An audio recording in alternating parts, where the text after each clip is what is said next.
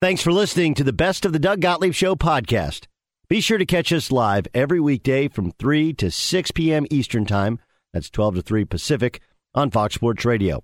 Find your local station for the Doug Gottlieb Show at foxsportsradio.com or stream us live every day on the iHeartRadio app by searching FSR. This is the Best of the Doug Gottlieb Show on Fox Sports Radio. Pete Futek at collegefootballnews.com joining us. And Pete, are you numb to the fact right now that we are likely going to get another canceled Holiday Bowl, or does it sting just as much as the first one as these bowls are going by the wayside? Honestly, at this point, it's just a bowl. Okay, it's like a defensive fact. Bad play, move on to the next one. All right, we didn't have a Hawaii Bowl. We still had Christmas. It still went on.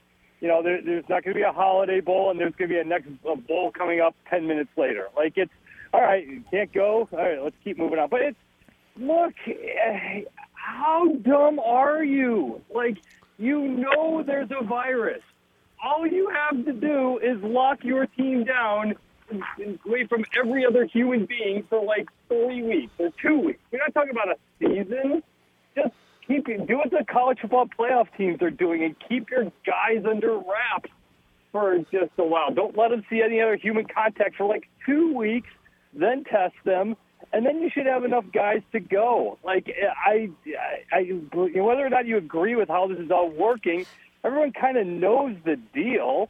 It's just, how do you not get your team totally locked down a couple weeks before the big game of your bowl season? So Utah and Ohio State going to Disneyland yesterday was not the best idea. I would get what are you doing? Look, I'm certainly not going to get into that debate about do what you want and all that kind of stuff. But if your job is to go out there and play a football game, and you're seeing left and right games getting whacked. That's why, and I understood the initial backlash against Bill Hancock and the college football playoff committee for their draconian idea of if you can't play, you forfeit. At first, it's whoa, wait a minute, what are you doing here? But obviously, you got to do that because if you're telling them what the deal is, and so we're not just going to adjust these games for you now. Can you adjust the bowls? Could you play the Holiday Bowl next week? Yeah, probably. You can figure this out. And for some reason, these bowl games just don't really want to do that. So, look, I love bowls. You love bowls. We all love bowls. But they're kind of showing that, if you don't play them, okay, it's an exhibition. We move on. And it just kind of shows how the system has to change overall because it kind of exposes just how disposable these games really are. Pete Futek joining us here on the Doug Gottlieb Show on Fox Sports Radio, collegefootballnews.com. Get him on Twitter at Pete Futek. Let's talk about the two games that we think are going to happen, at least for sure. Those are the college football semifinals.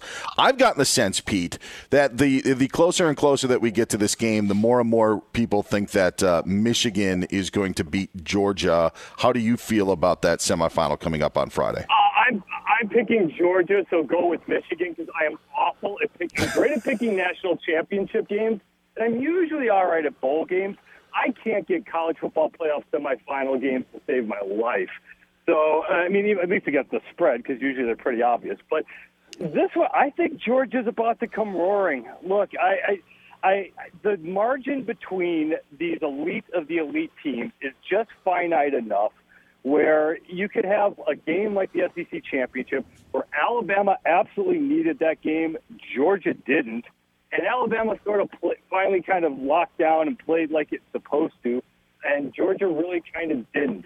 I now think that the Georgia defense rises up, and this is the D that we saw for most of the season and not the one that we saw against Alabama in Atlanta several weeks ago.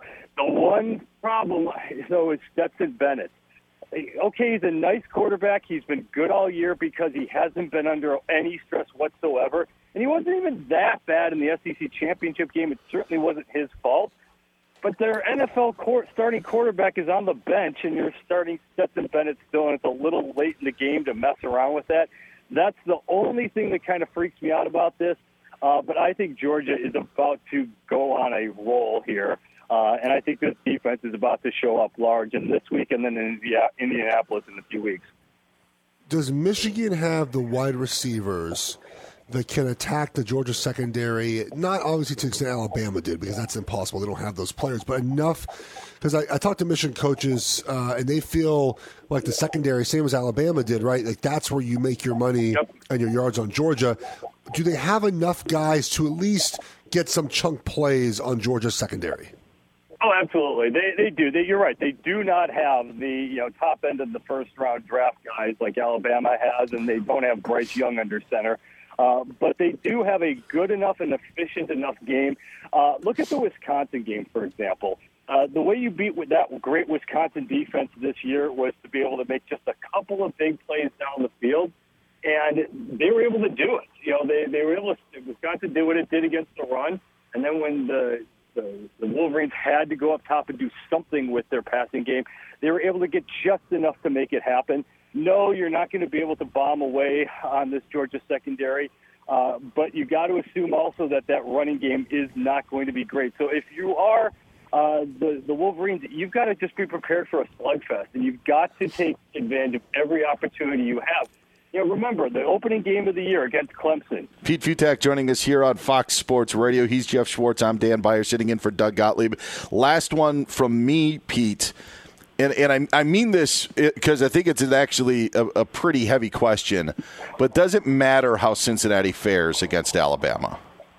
In the larger scheme of things, probably not. Because, look, Alabama's Alabama. They do that to everybody. Yeah. But look, I argued all year long that, no, Cincinnati does not deserve to be here. They had one good win, and it's not fair to do that if you have one nice performance.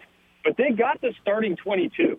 They've got the secondary. They've got the quarterback. They've got the guys that can hang with or beat an Alabama team in a one-game shot. Remember, Alabama had first in 98 with only 3 points on the board against Auburn. They struggled against Arkansas and put them away. They struggled against Florida. They struggled against LSU. They lost to Texas A&M. This has not been the most razor-sharp and consistent of Alabama teams all year long. And certainly Cincinnati has got the guys that can at least hang around with them. And then look at, I hate to do this because it never works and it's absolutely wrong, especially considering it was like the 12th best SEC team against the number 2 AAC team. SEC's 0-3 with a tap-out from Texas A&M so far. They haven't exactly shown up in this bowl season. And I know that they're not the best of the best teams from the SEC, but they all three played Group of 5 level teams, and Florida got smoked. Missouri couldn't hang with Army at the very end, and look what happened just now against Houston for Auburn. So there's something here that maybe there's a little shift, but Alabama certainly is Alabama, and it's not in my DNA to ever go against them in the college football playoff. Last for me here. All right, let's be real here, Pete. Alabama's already playing this underdog thing, right? Will Anderson's out. No one believes in us. They're gonna beat Cincinnati by 4 touchdowns. Like, come on. They care. Like, they want to win this game. That's why players come to Alabama to win a championship. Like, Cincinnati cannot line up man-to-man for 60 minutes and stay and keep this game close unless they pull out trick plays, force a bunch of turnovers. Like, if this game was in week 1, Alabama would be, what, a 24.5-point favorite? Like, it's just 13 now because they play. I don't think this game is going to be close, put it like that. You're not crazy. I mean, look, I've fallen for this before, and I fell for it last year, too, where the idea where, look at Alabama. They struggled in the SEC championship game against Florida, and they had this little blip here, and they looked beatable. And what they do, boom, boom, just crushed. Right? Well, I thought they were going to crush Notre Dame, but I thought Ohio State was going to have them. And I know Justin Fields got hurt and there were injuries, but no, that was never going to happen. You're right. Bet against or go against Alabama in the points at your own peril. It just doesn't seem to work. Look, it would be a good thing for college football if Cincinnati at least kept this close. I do think America as a whole would be really bored or wouldn't like an Alabama-Georgia rematch. I think Michigan getting there would be a really fun, really big deal. But at the end of the day, if you like the best of the best, Alabama versus Georgia Part 2 That would be really, really good. That would be a fun game. He's MrCollegeFootballNews.com. Find him on Twitter at Pete Futak. Pete, we appreciate the time. Happy New Year. Enjoy the bowl games that we have and then the semifinals coming up. Talk to you again soon. Absolutely. Have a good one, guys. Be sure to catch the live edition of the Doug Gottlieb Show weekdays at 3 p.m. Eastern, noon Pacific on Fox Sports Radio and the iHeartRadio app. Can Dan Woike of the LA Times, I know he covers the NBA, but would you like to get behind us on this developing of the Ham Bowl, Dan, to maybe spice up this? I feel my sodium count's going up as we sit here discussing just a giant bowl of ham. And also, my first blush is kind of more of a platter dish than it is a bowl. Yeah. But I think I could go for a bowl of ham if the circumstance was right. I'd love to see them paint the ham at midfield. Just a few slices coming off of that. I think it could work. By the way, to bring you in on the conversation we had before we called you up, Dan, how interested are you in seeing the HBO series about the Lakers that comes out in March? We just talked about Magic Johnson not being really interested, but how interested are you in watching this? I was already interested, and then hearing that you've got principal people that are not interested and don't really want it makes me feel like it's going to be good, right? And it's going to be fun.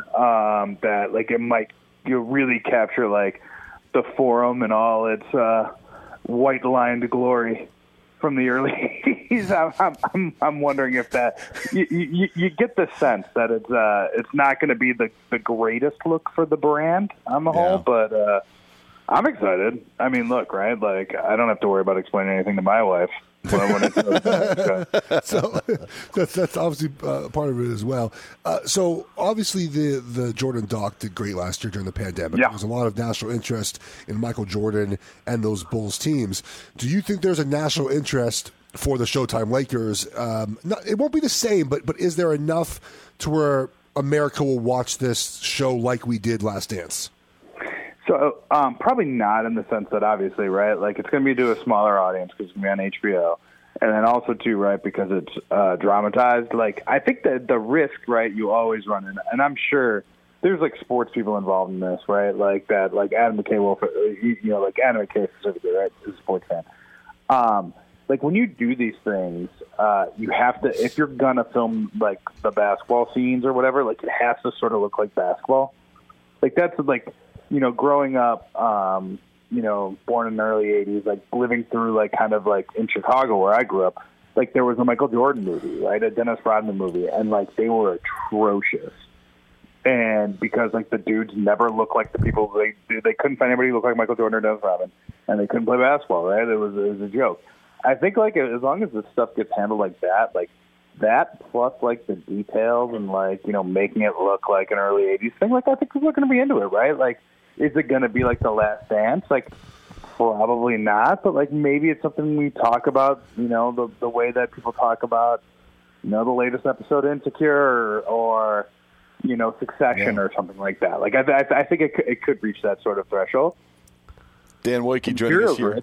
Yeah, God, the off-court stuff is, that should be 99% of it. I sure hope it is. Let's talk about actual on-court stuff with the current Lakers. Dan Woike of the LA Times joining us here. So Russell Westbrook says, hey, fans, I know you want the Russell Westbrook that's 25, 15, and 15 or the triple-double days, but that's 5 years ago. What do actual Laker fans want from Russell Westbrook? Oh, man. I think mostly things that he can't do, right? I think you would want him to be a guy who makes 42% of his threes and is a lockdown defender and never turns the ball over, right? Is what it's seemingly what they would want. It's always from day one, right? It's been sort of an odd pairing in the sense that you've got a player in Russell Westbrook who, and I don't mean this as a knock on him necessarily, right? But he is one of the biggest thumbprint guys in the NBA, right? You put Russell Westbrook on a team and no matter what you do, it is gonna look like a Russell Westbrook team. Because if he's not doing those things, then sort of what's the point of having him? He's not a guy who just stands in the corner and, like shows up every like 5 or 6 possessions to do something good. Like it is an all-encompassing sort of like tornado of chaos, and either you're on board or you're not. And I think it was interesting all along, kind of some of the logic, right, was like, oh, well, like LeBron can do less if Russ is here and stuff like that. Well, like that hasn't worked out at all. Like LeBron is actually doing more. His minutes are up, and he's playing terrific, and it's not even resulting in wins. So, like, that's a huge problem in itself. The other weird thing is that statistically, like, Russell Westbrook, his scoring is down and stuff like that. But generally speaking, like, he's been a little more efficient than he has been in the past. The eye test will tell you, like, man, this guy is constantly blowing layups. You know what I mean? But he's, like, sort of, right around kind of where some of the other players of his size and stuff are at the basket. He's attacking a lot. To me, it's 3 things, really, that have kept him from being, I think, what Lakers fans should want from Russell Westbrook. And it's like, A, you'd want him to be more focused on defense. He makes too many mistakes. He gets beat backdoor too many times and stuff like that. Like, that's a big problem. I think secondarily, right, are the turnovers. But to my previous point, like, this is what you have bought a car without brakes. So when it crashes every once in a while, you can't pretend to be surprised. That is what this does when you have him on your team. And then thirdly, I just think it's like shoring up, a couple of those missed layups here and there. And I don't know if it's focus. I don't know if it's relaxing a little bit, taking some of the pressure off of himself. I don't know why he's missing layups, like open layups. Not ones where he has to get around the defender or anything like that. I think if we were to shore those things up, I think, we average in 23, 24 points a game. Oh, make a free throw every once in a while would be nice too. We up them to like 22 points, and then like it just feels kind of different, doesn't it? But why was it expected that we would get a different Russell Westbrook in year whatever this is?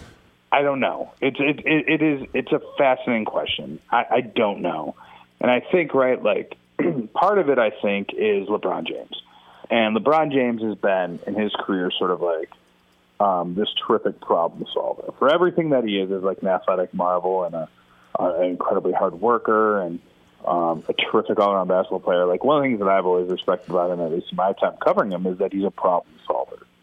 And I think obviously his role in getting Russell Westbrook to the Lakers was not small, right? So like in this sense, he kind of created the problem. But I think it's, you look at a guy and it's like he felt like the Lakers needed more talent. I tend to agree. I think they did. And so like, okay, well, like who can we get? And this is where they landed. And I think he believed he'd be able to figure it out. I mean, look, I will tell you, he probably still believes that. I don't view LeBron as that person who would concede that point at this point, even though it hasn't gone well. It's just, that when I've talked to him, and he said this plenty of times in public too, it's just like you look at this Lakers team and it's just sort of, it's a total, they view it as an incomplete. They've had injuries. They've got no continuity. How could we judge this team? I would say, and I've written this, well, you blew up your roster from last year, and you signed a bunch of older guys. So, of course, you weren't going to have continuity, and, of course, you were going to have injuries. So it's sort of like kind of, like you built it, you buy it.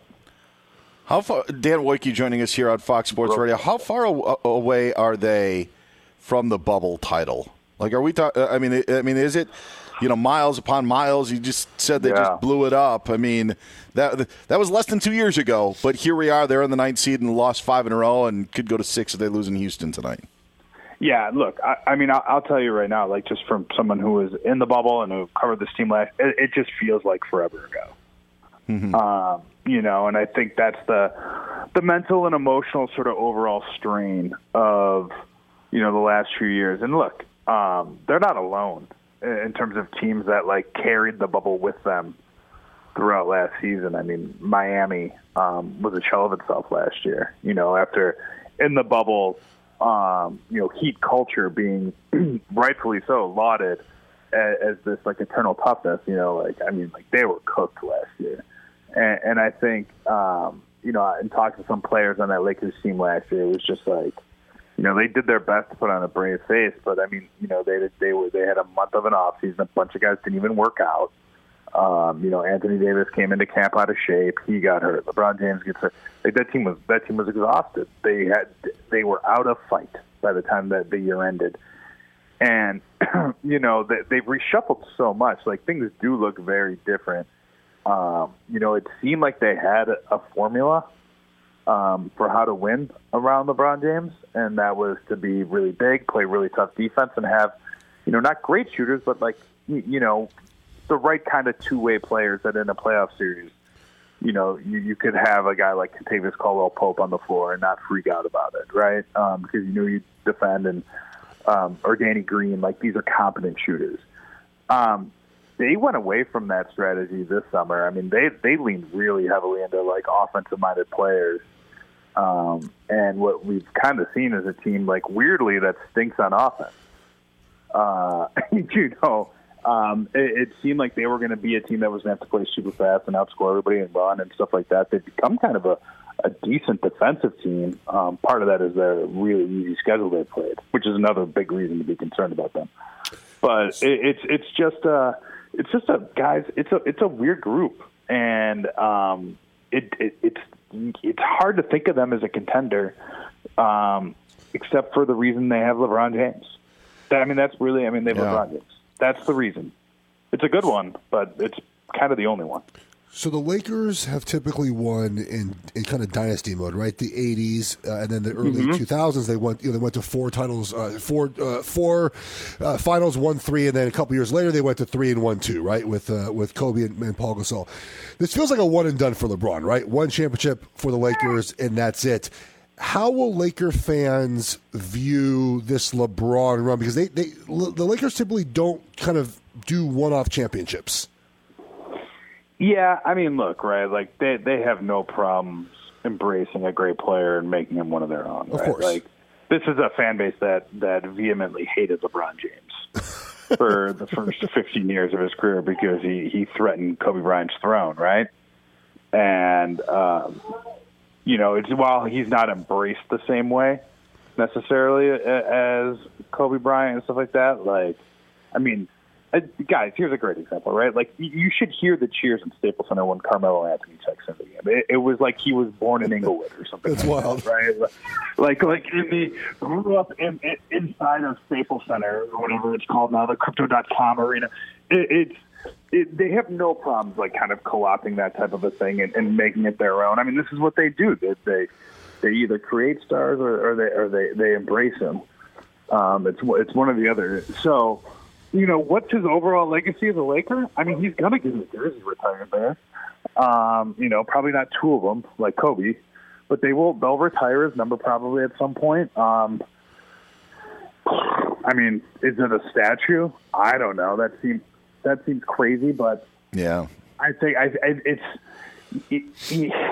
it also, guys, one other thing too, really quickly, and I know I'm rambling a little bit here, but I thought it was kind of interesting what David Fizdale said to us yesterday, and it's sort of like, like the league's kind of at a transition point too right now, right? Like, we've seen that's I asked him point blank, I'm like, did you think this team's overall greatness would be good enough to get past these continuity issues and stuff like that? And he seemed to think, no, man, like, the league is good right now. And, it's harder to out-talent people than maybe it would have been 2 or 3 years ago when the Lakers were close to being in the front. Yeah. It totally is different. Dan, we appreciate the time. I know you got stuff to deal with, so we appreciate it. Happy New Year, and can't wait to talk to you again. Thanks, guys. Have a happy New Year. Be sure to catch the live edition of the Doug Gottlieb Show weekdays at 3 p.m. Eastern, noon Pacific. I'm George Reister, host of the Reister or Wrong podcast. This is the intersection where sports, business, society, and pop culture meet the truth. Absolute fire on Mondays, Wednesdays, and Fridays. Facts only. Make sure you check your feelings at the door because no BS is allowed. We keep it 100. This is where real conversations happen. Listen to the Right or Wrong podcast on the iHeartRadio app, Apple Podcasts, or wherever you get your podcasts. No Holiday Bowl tonight, but you've got us. Welcome aboard. It is Fox Sports Radio, the Doug Gottlieb Show, brought to you by one of our favorite cities, Las Vegas, the greatest arena on earth. Every game, match, race, and competition, it is always on. Whoever you root for, whatever sport you love to watch, the biggest games are even bigger in Vegas. So make sure to plan your trip today visit LasVegas.com. Find Jeff on Twitter at Jeff Schwartz. You can find me on Twitter at Dan Beyer on Fox. You got any keen betting advice? You know, we see you on Fox Bet Live. And you got anything that we should maybe jump on in the time being while games are still being played? Yeah, the line. Oh, you mean for tonight? Or any game. Could be Saturday, could be New Year's Day, could be the semifinals. I like Utah to win against Ohio State. I like that even before the Ohio State opt-out news. Yeah, the NFL lines are very, very sneaky this week. I don't know if you've looked at them. They are atrocious. They're bad. And so I can't give you anything on the NFL. I need to do some more work on that one first because the NFL is ugly, buddy. It's funny, the Rose Bowl with Utah and Ohio State. Utah fans coming out in full force. They can make the. There'll be a lot of Utah fans in that game. Yeah, there could be 60,000 Utah fans. And in fact, yes. Ohio State sent back some of their ticket allotment, which I think also shows the motivation of their fans and maybe the motivation of that team going into the game. Utah seems to be obviously motivated. Their first ever Rose Bowl appearance in doing so. Now as a member of the Pac-12 getting that opportunity. While Ohio State, you still wonder if they're stinging from their loss to Michigan. You mentioned Chris Olave, Garrett Wilson. Not only that, starter on the offensive line and defensive line, not going to be playing in the Rose Bowl, which is crazy to think of, Jeff, because you come from Southern California. Yeah. That's where you were born and raised. I was born and raised in North Central Wisconsin, and so those places are not like they're not like each other at all.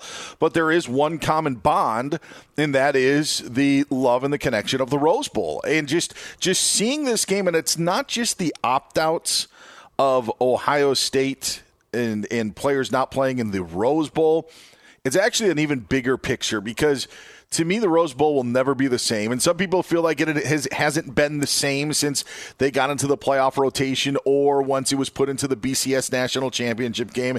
It was still fine for me in that point because there were opportunities where you still would have a Pac-12 Big Ten matchup. It may not be every single year, but I kind of came to terms that now every 3 years it may kind of veer from the normal, but you're going to likely get to a Big Ten Pac-12 matchups in a 3-year cycle. That is not going to happen, I think, once the college football playoff expands. I think now with the opt-outs, it's changed. As someone who's loved the Rose Bowl, and I know that you did too in growing up where we did, it's very sad for me to think that the Rose Bowl is all of a sudden becoming or won't be what it always has been. Yeah, so my parents are UCLA grads. I've probably been, and they have season tickets to the Rose Bowl since the 70s. I probably have been to 50 UCLA games in my life. I've been to one Rose Bowl. It was Texas and Michigan the year before. Excuse me, it wasn't Texas, Michigan. It was Michigan and no, maybe it was Michigan, Texas the year before Texas USC played in the Rose Bowl. And it's the granddaddy of them all, right? It's a game that is very kind of near and dear to my heart. It's a game that I love. It's a Pac-12 guy who went to Oregon. That was a game that I always wanted to play in, right? Was the Rose Bowl. And because of the college football playoff, and I think this is a real downside to the college football playoff, and I'm for expanding it, but I just think this is still, there would be downside either way, is, for Ohio State, it was playoff or bust for them this season, right? Yes. And even though they've won 10 games, they've had a good season. They deserve to be in a Rose Bowl. This game is looked at as less than because they didn't make, and even they didn't win their conference. They didn't make a playoff. Oregon, Oklahoma play tomorrow night in the Alamo Bowl. Obviously, there's some weird things happening with coaches there, right? I mean, Stoops and whatnot, and all Oregon staff. But they're two 10-win teams that are almost that like fan base. I feel like disappointed to play in Alamo Bowl. Alamo Bowl, 2 of Oregon, Oklahoma. Oklahoma fans want to kind of get revenge on 2006 game that we beat them in. But there's the playoff has diminished the excitement there should be for winning 10 games and winning your conference. It's a great thing. Now, Luckily for this Rose Bowl game, we have a team in Utah who is over the moon to be at this game, right? It's the first time they have won the conference since they joined in 2012. It is the first time they've ever played in a Rose Bowl. It's a team that started 1-2 this year, switched quarterbacks, and lost one game between that, which is Oregon State at Oregon State. It's a team that's had to overcome a lot of hardship, right? They had a player about a year ago now who accidentally passed away from a gunshot wound. They had another player who was murdered this season. I don't know if people have realized that. Aaron Lowe. Best friends, Yeah, they were that as well. And there were 10 or so players at that party that saw that happen. And so they've overcome a lot this season to even just win games, but then to beat Oregon twice in the way they did. And mind you, everyone in Utah would have told you, hey, next year's our year. Right? They started 9 new guys on defense. Yeah, they had a quarterback change midseason, not even midseason, early in the season with Cam Rising replacing Charlie Brewer. And so for this game, they want to be there. They want to win this game. And to them, it doesn't matter whether or not Ohio State is playing at 100% or everyone's there. To Utah, it does not matter, should not matter. And bowl game motivation, unfortunately, is a big part of how we handicap these games, right? Yeah. And Utah wants to be there. Utah's style of football, run the football. Now, their offensive line is not as good as Oregon's or Michigan's, who both dominate Ohio State's front. But the idea is still there, right? Where you just run the football, you play action pass. Cam Rising, Utah's quarterback, does not turn the ball over. He's actually more mobile than he probably gets credit for. And with Utah's, with Ohio State's 2 best wide receivers out, that fear of stretching the field is there, right? Because those guys aren't there. So I think Utah wins this game outright. But the Rose Bowl to me is always sacred. And look, Dan, there also needs to be a conversation with the Rose Bowl. Like, hey guys, I get it. I get why it's a sacred game, but the sport's moving on without you. You better get in line now and be a team player. Well, even if they get in line, it changes everything. And I think that's the difficult part of all of this is first of all, like in the Utah scenario, it shows you how important it is. It's not like Utah hasn't played in big bowl games before. They absolutely have. They won the Fiesta Bowl over bowls, Pitt. Yeah, they in Urban Meyer's perfect season, they beat Pitt in the Fiesta Bowl. They went to the Sugar Bowl and beat a Nick Saban-led Alabama squad. They've won those games before. They've went to those games and won those games, but this is different being the Pac-12 champion. And that's what made the Rose Bowl so unique. And I know, I don't know, Jeff, I don't think that there are, but I'm sure that there are some nostalgic fans in the South and some that love the Sugar Bowl. Maybe they love the Orange Bowl. Those bowls have kind of, their luster has kind of gone off as the BCS and the College Football Playoff have now been in place. Those bowls maybe aren't as unique anymore, but the Rose Bowl still was different because of the setting, because of what was at stake, because, as we said, you're from Southern California, you're from a UCLA family, I'm from the Upper Midwest in Big Ten country. That was always something that you looked forward to, and now you expand the playoff. If the Rose Bowl didn't get in line, now you're talking about the third place Big Ten team against the fourth place Pac-12 team. Vice versa, whatever way it is. So it's not like the same that it is right now. And then if you do get in line with it, there's no way that you're going to automatically get a Big Ten versus Pac-12 matchup. You'll just have the seeds of whatever matchup or whatever it would be. So this Rose Bowl as we know it now is just about to change, and it will never be the same again. And as a longtime lover of the game, and as you are as well, I think it's a bit of a shame, but it's reality. Yeah, but I'll push back a little bit on that. I do understand your point, but we had Texas USC in the Rose Bowl. That game wasn't diminished because it wasn't a Big Ten. That was a championship game, obviously, maybe the best game ever, but it wasn't diminished because of that, right? We had Oklahoma and Georgia a couple years ago in the playoff, actually 4 years ago now, right? The double overtime game. That wasn't diminished because it wasn't a Pac-12 Big Ten matchup. I mean, I think you're still going to get a good football game. It's just not going to be the teams that you expect to be there, but the setting is still the same. Yeah. You should still get a good game. And I think that it's odd because I never thought players would opt out of the Rose Bowl. I never thought Kenny Pickett, a quarterback, would opt out of a New Year's Six bowl game with a team that hasn't been there in like 15 years. Mm-hmm. So it's all new. And again, I don't begrudge any players for doing that. I get it. I'm fine with it. But I think it's still looked at, especially in the Midwest and the West Coast as the Grand Day. Now, the South, I don't really care. I think fans are excited to go to Southern California in the winter and excited to see the Rose Bowl and be there. But the nostalgia is not quite the same as it is for me and you. And I also think, too, this alliance, right, the Big Ten, Pac-12, and ACC. I mean, the Big Ten and Pac-12 typically have aligned academically over the years, right? They've aligned in kind of sports success. And so I think it meant a lot to play that game with those two conferences. Yeah, I agree, and that's the part of it. Like, I understand that there were great games, like there were magnificent games when it wasn't Big Ten versus Pac-12, and maybe it was just one of the conferences represented. But when you have the opportunity to know that, all right, even in a year when, like this year, for example, I thought would have been the case. Maybe it's not now with what we talked about with Ohio State. You're not in the semifinal. You're not in the college football playoff. However, there is still excitement. Ohio State went to the Rose Bowl a few years ago against Washington. They were left out of the college football playoff, ended up being Urban Meyer's last game, but there was still excitement about that game. Like, that would be the consolation prize. And the Rose Bowl never was considered a consolation prize in years back, but considering how the Sugar Bowl and maybe the Orange Bowl have looked differently, or even the Cotton Bowl as we talked about, like the Rose Bowl still had some cachet. And I just think that it will always have the cachet, but it will never be how you and I grew up and watched the game.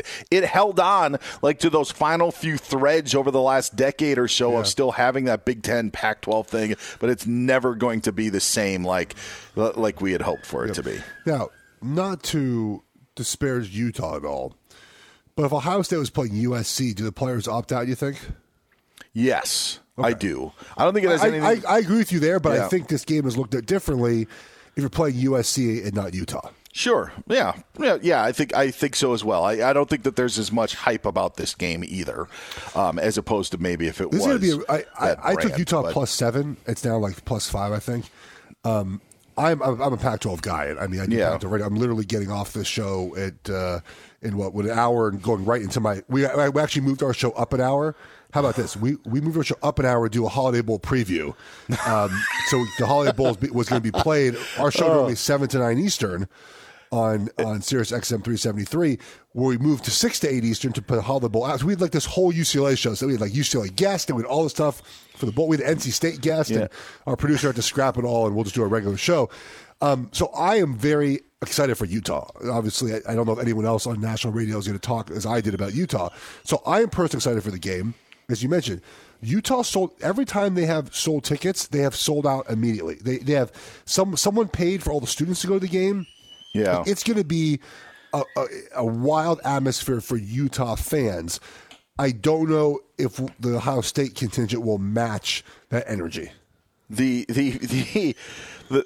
whole scenario. I grew up. I've been an Ohio State fan since I was young, and there is just not the same sort of excitement for this game. It's not meant to be a knock at Utah at all. I think it's the disappointment of not beating Michigan and not getting into that Big Ten title game that just kind of sucked the air out of things. And now you kind of have these withdrawals, kind of make it a little bit more. So yeah, it just doesn't seem to have the buzz that it once did. So you're an Ohio State fan?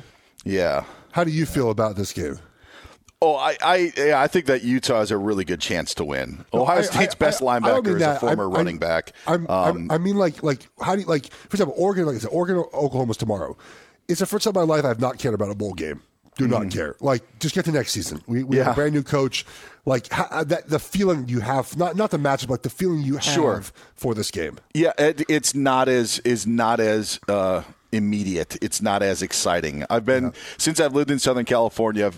When Ohio State played Oregon in the New Year's Day 2010, and then against Washington, you don't have to remind me, okay? No, it's just in those two matchups. I went back this year. Take that, Ohio State. But not as excited this year. I don't think. I mean, tickets on the secondary market were under $100.